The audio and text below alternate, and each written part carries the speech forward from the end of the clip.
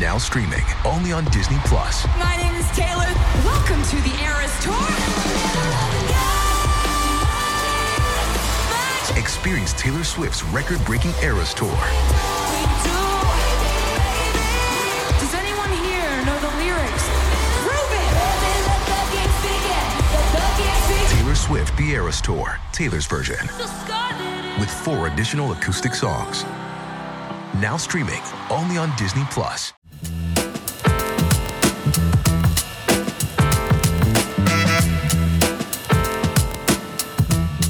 One of probably the most underrated qualities that you can have as a creator in the entertainment industry, is stamina. Stamina as it applies to being willing to take on failure and rejection, but also stamina with an idea that you really believe in. I'm George Edelman, editor-in-chief at No Film School and host of the No Film School podcast. And my guest today is Jason Woliner.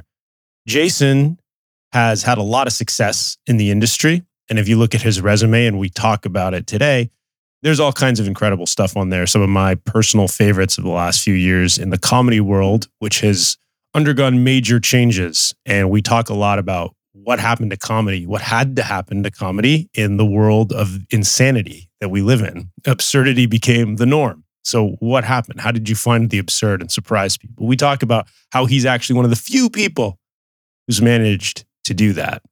But that's not really the focus of today's interview and the project he has, Paul T. Goldman, which has been out for a while. If you haven't seen Paul T. Goldman, check it out. We can't really do it justice by describing what it is. The trailers don't really do it justice. It's a very challenging thing to explain and pitch. And I think that's exactly what Jason confronted over and over again, as for many years, he tried to get this thing going.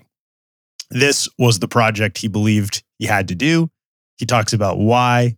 He talks about his stamina against all the no's and all the things about being in this industry that just that willingness to keep going kind of defines whether or not things work out for you. And sometimes, frankly, I don't know if it matters. But if you don't have it, you're certainly not going to get far, because even when you've had success like Jason did, you still have to keep pressing and pushing forward and believing in that thing and why. And eventually, timing might work out, as it did for Paul T. Goldman. So here we are with Jason talking about Paul T. Goldman, comedy in general, the current landscape, and pushing through all the hardships of this industry.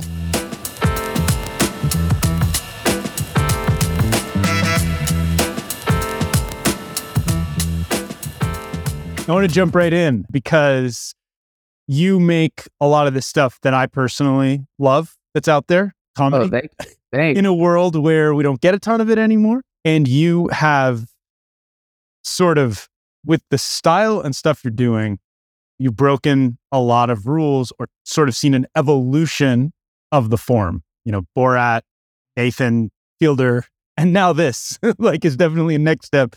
Can you tell me a little bit about what's evolving in scripted / unscripted / meta / self-aware, all this stuff that's kind of coming together, and how you've kind of been in the middle of that process?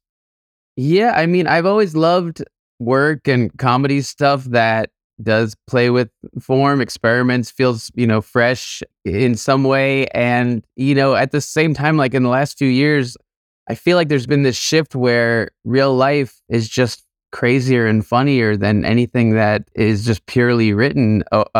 And so it just feels more and more appropriate to include elements of real life. I mean, it might have been something with like the Trump era where reality just became this really dark cartoon, and you saw all sorts of comedy, late night comedy, political comedy, everything kind of failed and nothing was funny anymore because you couldn't be funny in the normal way in terms of like heightening or exaggerating absurdity, because life had just become so absurd. And I also found at the same time in the last few years, there's such a glut of like streaming shows. There's so much stuff coming out, but very little stuff that I love. And me and my friends more and more were kind of looking to the real world in terms of, just real strange things that were happening, or videos popping up on YouTube and TikTok and whatever. Just life, the richness of life is so much weirder, funnier, more interesting than most written content. And I think this kind of wave has just kind of responded to that a wave of work and comedic work that like kind of incorporates real life, real people, real things in that way. Yeah, you said it well. You said something I've thought about a lot too, which is that there's literally nothing you can script that's as funny, as outrageous, and as disruptive comedically as what's happened around us. Like Donald Trump's presidency at times just seemed like, and I don't mean to compare him to something I like, but like Groucho Marx routines. Like it was just like, how is this real? That's how it, is this because not so much. Right, because Groucho was all about irreverence in the face of like established, dignified society. And that's what Trump was. And so you can't, so much comedy in that kind of comedy was like about pushing up against the establishment and against, dignified society and rules and stuff like that. But when you have someone with complete irreverence for the rules, not only of politics, but of like reality in charge, it really threw everything for a loop, I think, in terms of what's to be said. And I think it set everyone in my world spinning a little bit. Yeah. You were very much in like the successful, thriving, like quality, like scripted comedy world, like directing stuff that was scripted comedy that did well, that was like hitting all the TV shows, the sketches, the comedians, and something seemed to happen. Like, I guess you're right around that era, but like with sketches, with things like Borat, the second Borat, subsequent movie film, it felt like there was a real decision to be like, we're going to do some very scripted bits and just let the world happen to him and like just put the camera on the world as much as possible. That feels like it was partly reaction. But then also like Nathan, for you, is like almost all about like putting a camera, like how, I guess I'm dabbling around here, but like when you put a camera somewhere, things happen, right? People change and they start acting even more ridiculous. Can you tell, like how'd you stumbled into this? Like the genius of capturing that? There are ways that people will adapt their behavior when they're on camera. There's these, kind of Stanley Milgram-esque like ways of, you see people comply or behave how they think they're supposed to behave on camera. A lot of like Paul T. Goldman is actually kind of the opposite of that. We were hoping people would forget they were on camera. And Paul, to me, was such an interesting person, just a fascinating person. I just kind of became very obsessed with him. And it was really about using him as this element to kind of put into real situations and then just observe and document what would happen. And sometimes it was funny and awkward. And then sometimes it was very moving. And, sometimes it was very unsettling. And it was really just about kind of using him, his presence as a way to explore all these different things. In terms of like the Borat movie, Borat as a character was always about being an extreme stereotype of what people imagined a foreigner to be, and then putting it with real people and then seeing how his behavior would reveal, often racism or just cluelessness about people, or, what it would reveal. And in the second movie, I was kind of pushing also to kind of reveal some positive things about people. And you saw that with the babysitter and with the conspiracy guys he lived with. We wanted more of a balance. But by the time Sasha decided to make another Borat movie, he says it was because of the Trump era, in that, reality had kind of risen to meet comedy and that it wasn't really absurd anymore. And that's, I was thinking part of why he got away with, walking around as Borat in all these pretty crazy disguises in that movie, which I wasn't sure if it was going to work at all. And these giant, fat suits and fake noses and whatever. It's like, because the world has just kind of risen in its level of absurdity in the 14 years since he made the first one. Yeah. Well, it's a good point. And I always think of like Nathan as like putting a straight man against the world, because the world is so ridiculous. You just put a straight man there and it's hilarious. Your career in virtual production starts here and now. Earn your spot on tomorrow's set with Synapse Virtual Production in LA by enrolling in RIT's immersive 10-day course this June. An exclusive experience in LA You'll get the foundation you need to grow your career in a virtual production studio, the kind behind the groundbreaking effects seen in Disney's The Mandalorian and Marvel's Avenger films. Limited seats are available. Learn more and enroll today at vpritcertified.education.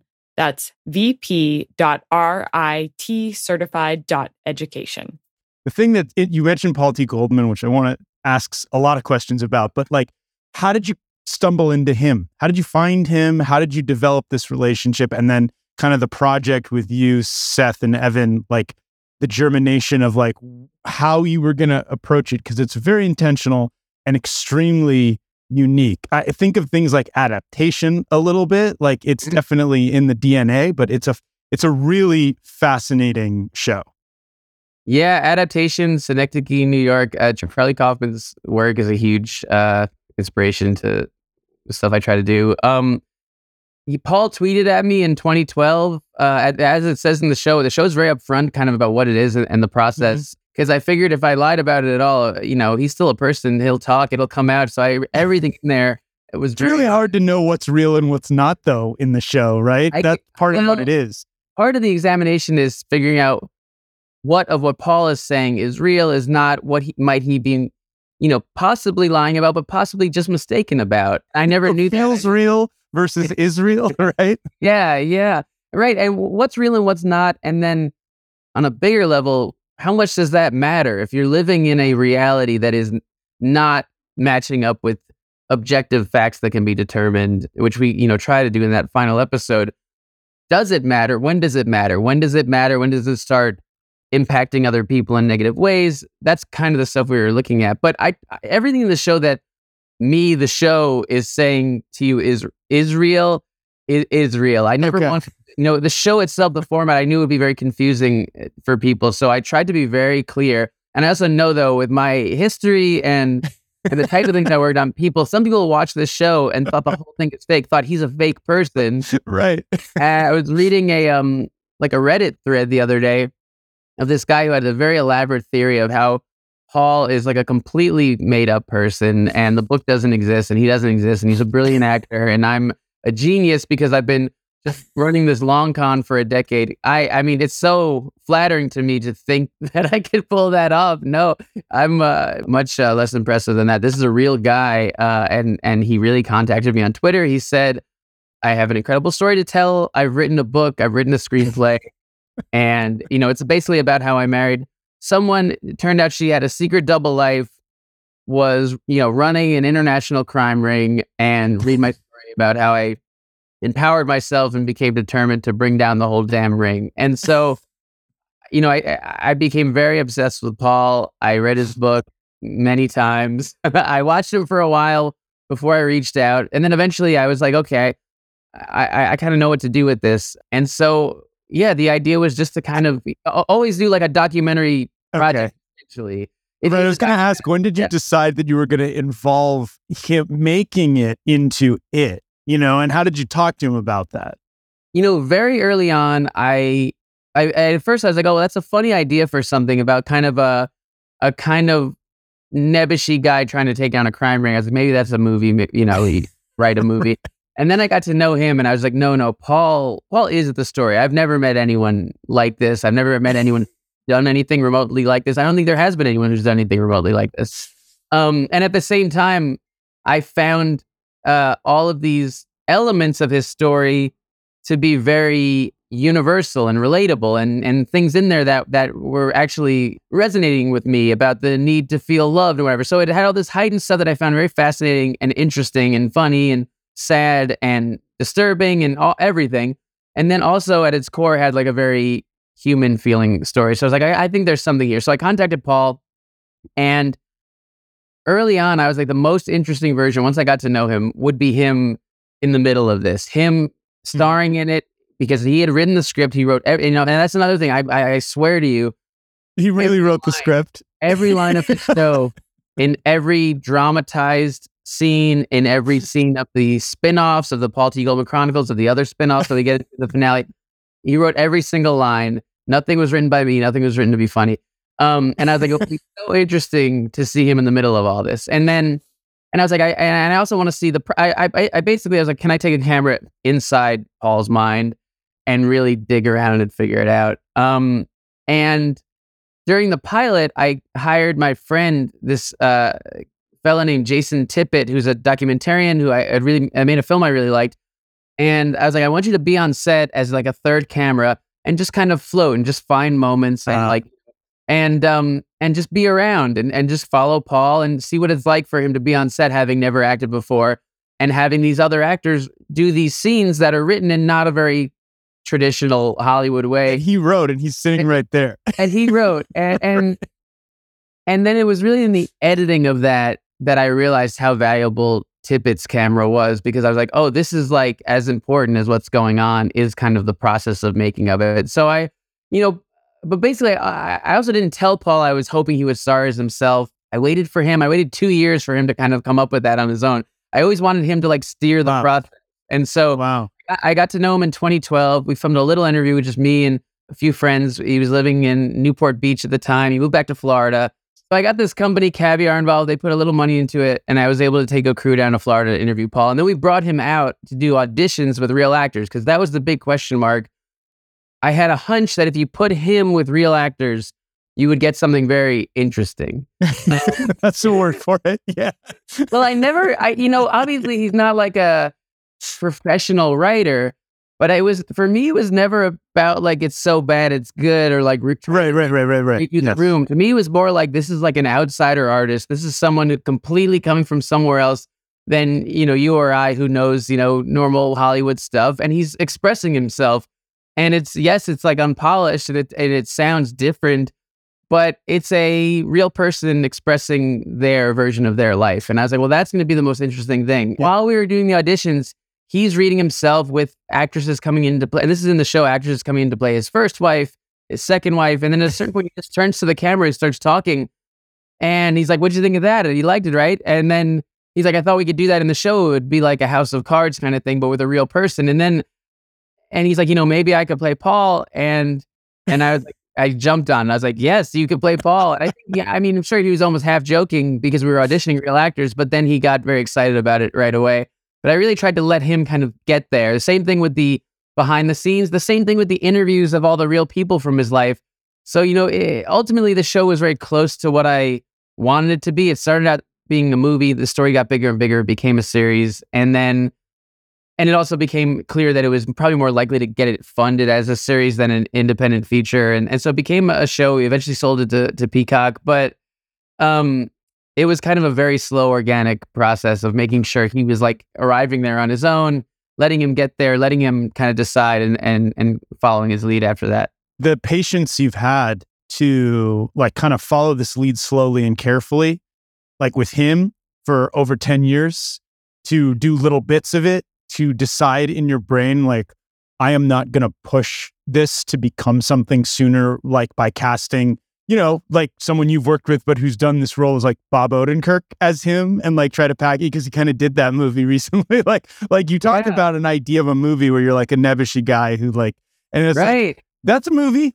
I've seen a few iterations on it over the years. Like, but what I sort of started with was this idea that you're a part of an evolution of comedy and drama that's like, but we have to mix it. We have to surprise people. Like, there needs to be a newness that's like, if it's just the movie we know, like by people like you said, like you or I, who like know how movie beats work, it's not fresh. Like comedy has to be fresh, Yeah, I will say, to what you're saying a minute ago, like some might call it patience. I would say it's more like I was failing at getting this done for 10 years. If you had told me in 2012 this would take 10 years to finish, I don't know that I would have kept at it.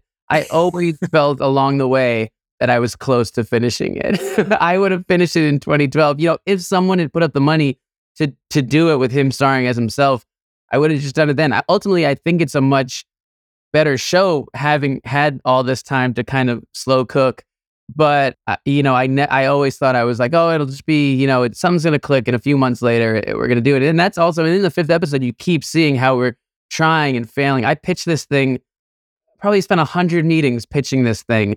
And you imagine, without having seen any of it, just having an interview I shot on my own with Paul, being like, I believe that this guy can carry a show. I believe this will be interesting enough to spend a few hours here. It was, people looked at me like I was crazy. How did you finally sell? How did, what? Because again, there's a niche world, and I'm in it, where it's like, if you came to me and you said, if I was the person who said yes, I'd be like, oh, please, make 10 shows about weird guys with their own reality and get a camera in their head. But that's not the majority of the industry, and there isn't an idea of we can make money. How did you finally pitch it to people who are normal, not like I am, and get them to say yes, let's do this?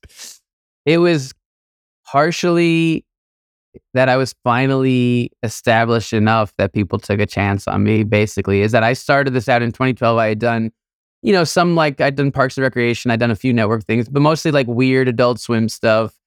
I wanted to I said this will be, hopefully very funny, but also very heavy. And I had no established career as a documentarian, anything like that. So I, trying, but getting certain people excited about it enough that I was able to get it going as a pilot at Hulu in 2016, and we shot it in 2017. And then that failed. They got halfway through shooting, they got a new boss in, that he said he didn't like this kind of thing. He was fired a couple months later, just bad luck, bad timing. And so then trying. And then Quibi, possibly happening at Quibi, they wanted to do it. And then Borat came along. I was like, well, I have to pause this for a year and a half because I really feel like I need to do the Borat movie, because I was such a fan of the first one and would feel personally responsible if a bad Borat movie came out if I hadn't tried everything I could to make it as good as it could be. And so I did that, and then that came out, and really it was that. And after the pilot, we showed the pilot to Seth and Evan and James Weaver from their company Point Grey.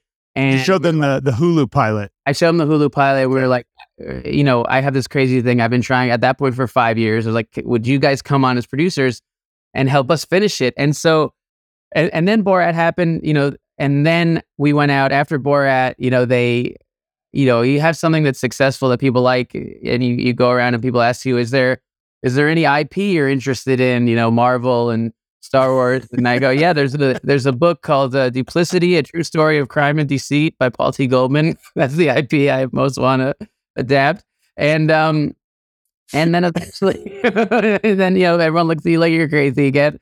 And it also coincided with this true crime boom. And I never considered this a true crime show. It's almost like a Trojan horse true crime show, where it feels like a true crime show, but you watch 1 or 2 episodes, you start to realize it's something very different. But it uses a lot of those conventions and techniques. And that being popular, places would bring in, I would know executives on a comedy team, they would bring in their true crime team. And I was able to be like, it's just however you can kind of phrase something to sell it. I'll be like, it's like a funny, it's like a funny Jinx. It's like a Nathan For You meets Tiger King. You just say, I was going to say, how many times did you throw Tiger King into the... Yeah, I mean, that is it's a very risk averse industry. And I think you can point to something successful and be like, this will be like that, but mixed with this. I mean, that's the oldest thing in the book.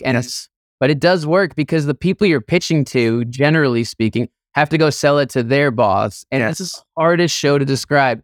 And so if you can give them a funny clip and a little phrase like that, and they can walk into their boss's Zoom and be like, it's this meets this, and here's something that makes you laugh. I think that's, ultimately what was able to do it.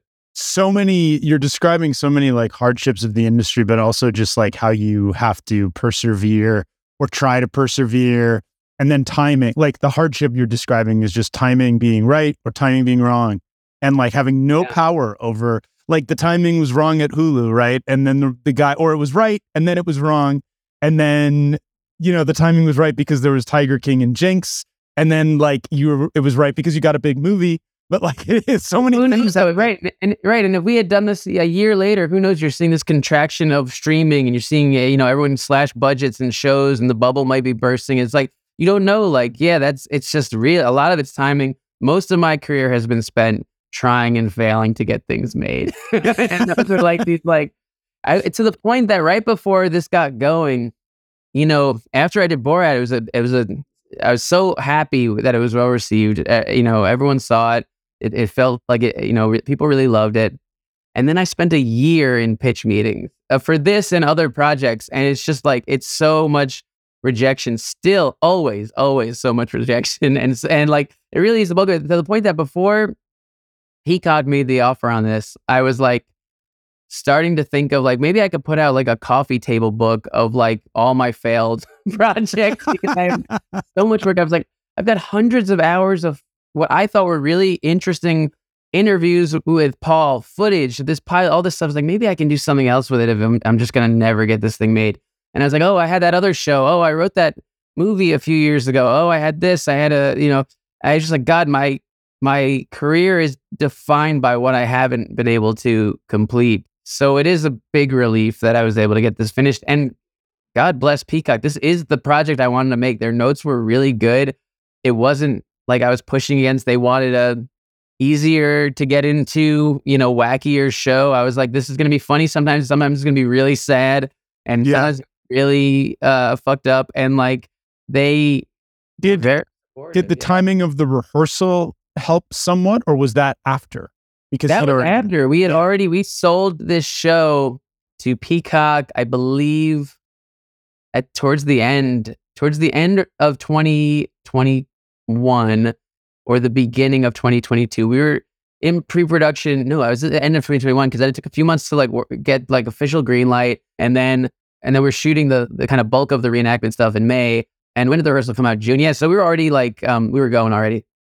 Yeah, it helped. Yeah, so it helped. In that hopefully it's a show that people liked that it could be compared to. So that's right. There's always some weird timing factor, right? People will be like, "Oh, it's kind of like this thing that I saw that." But I think that there's a movement, like there's a style, there's a thing you're doing here that I mean, we've seen a lot of AI writing lately, and one of the things and that's terrifying and bizarre. And one of the things I thought about immediately with this show is I was like, an AI will never create this. Oh my God. There's no chance.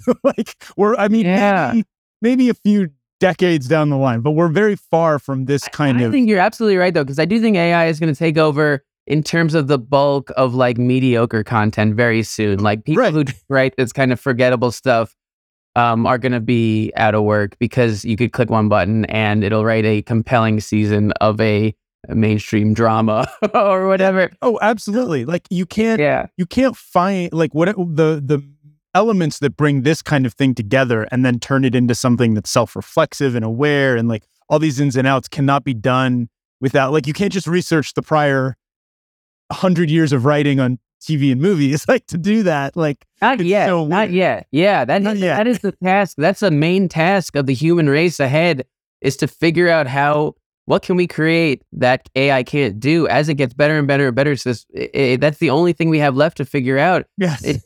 Survival and meaning is like, well, what if AI can do everything? What can we do now? What are we good for? Like that is going to be the big question of the years coming up. Yeah. I think that it's inspiring in a way to think about the way forward for humanity. It's the only way. It's the only way. Paul T. Goldman is the only way forward. Paul T. Goldman is the only hope for humanity. Yes. That's kind of where we went. I mean, if there's a good side to what's happening, it's that there's a lot of content that's somewhat forgettable, good or bad, whatever you think about it, but like middle range that we can stop worrying about creating. It can be automated. There are tasks that are going to be automated. People might like automated tasks just like they like microwavable food or something, but there's going to be some bespoke stuff. I don't like that word, but that's what it is, that like no one else, that only certain people can do. Well, you notice as soon as like that avatar thing that came, the AI avatar thing where you, not the movie, but like where you like put 20 photos of yourself and it does like 100 beautiful ladies a week. And what it did was instantly completely devalue any kind of impressiveness of any kind of portrait painting or illustration, where now if you see someone's face drawn or painted, you like assume, oh, well, yeah, they paid $3.99 and got the thing. And so it's like, oh, it's completely destroyed that. People spent their lives focusing on it. And there's going to be the stuff that you just have this innate sense that a human made it. And I mean, the machines will get better and better at tricking that, but there's still, you're right. You watch Paul's work and no machine could have written that. It's a human. Yeah. I mean, right. The thing that drew me to him is a fascination with just marveling at, and this is why to me it's very different than just laughing at someone. It's marveling at the decisions that his mind made in terms of how he wanted to tell his story, in terms of the details he felt were interesting. And they were interesting, and maybe in a different way than he thought they were interesting. You know, so it's like the work I love. When you watch work from real filmmakers, you're watching a person express themselves in a way that I don't know. There's still something that humans have to bring to the table, I think, but that is going to be more and more important in kind of isolating and honing in on what that is, because generic kind of non-personal, non-true feeling, non-human feeling work. I mean, yeah, it's all going to go away. There's going to be no value to it anymore. And I mean, it's a great note to end it on, because I do think that it's also not particularly like heightened. It is heightened, the story you're telling, but it's very regular. Like there's very regular human experience at the heart of it that like anyone can have or relate to, you know? Yeah. Thank you so much for taking the time to do this. I'm excited for this show. Come back anytime you got anything. Come back with the pitches that don't work. That would be fun. If you've given up on something and you're like, I'll never sell it, you can come on this podcast and just talk about it.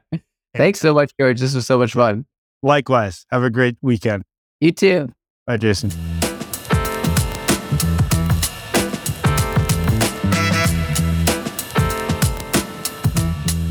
Thanks everyone for listening. Thank you, Jason, for coming on the podcast. Always a pleasure to talk to somebody about comedy, one of my personal favorite things that has really fallen by the wayside in so many ways. But as we talked about in the interview, I feel like Jason's been a part of some of the stuff that's really worked well, and it's interesting to find out why. Also really appreciate his honesty about the struggle to continue to push forward when you're hitting walls and hearing no's, but you got something that you think could work. And of course, this whole concept of battling what AI can do, that's where we're headed. If you can come up with something unique that only a human is capable of creating and experiencing, at least at this point, I think that's going to put you way ahead of the game.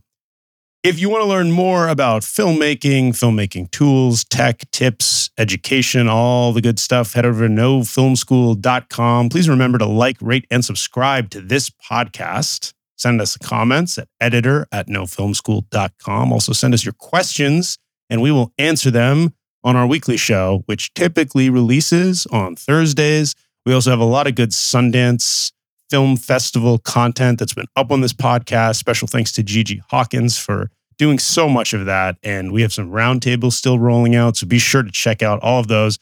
Oscars are coming up. We're going to have some special guests and also probably resurface some of our interviews this year with so many of the nominated filmmakers and craftspeople this year. It's been a great year for movies, but also for the No Film School podcast, because we've had a lot of these people on to talk about their work. Thank you again so much for listening.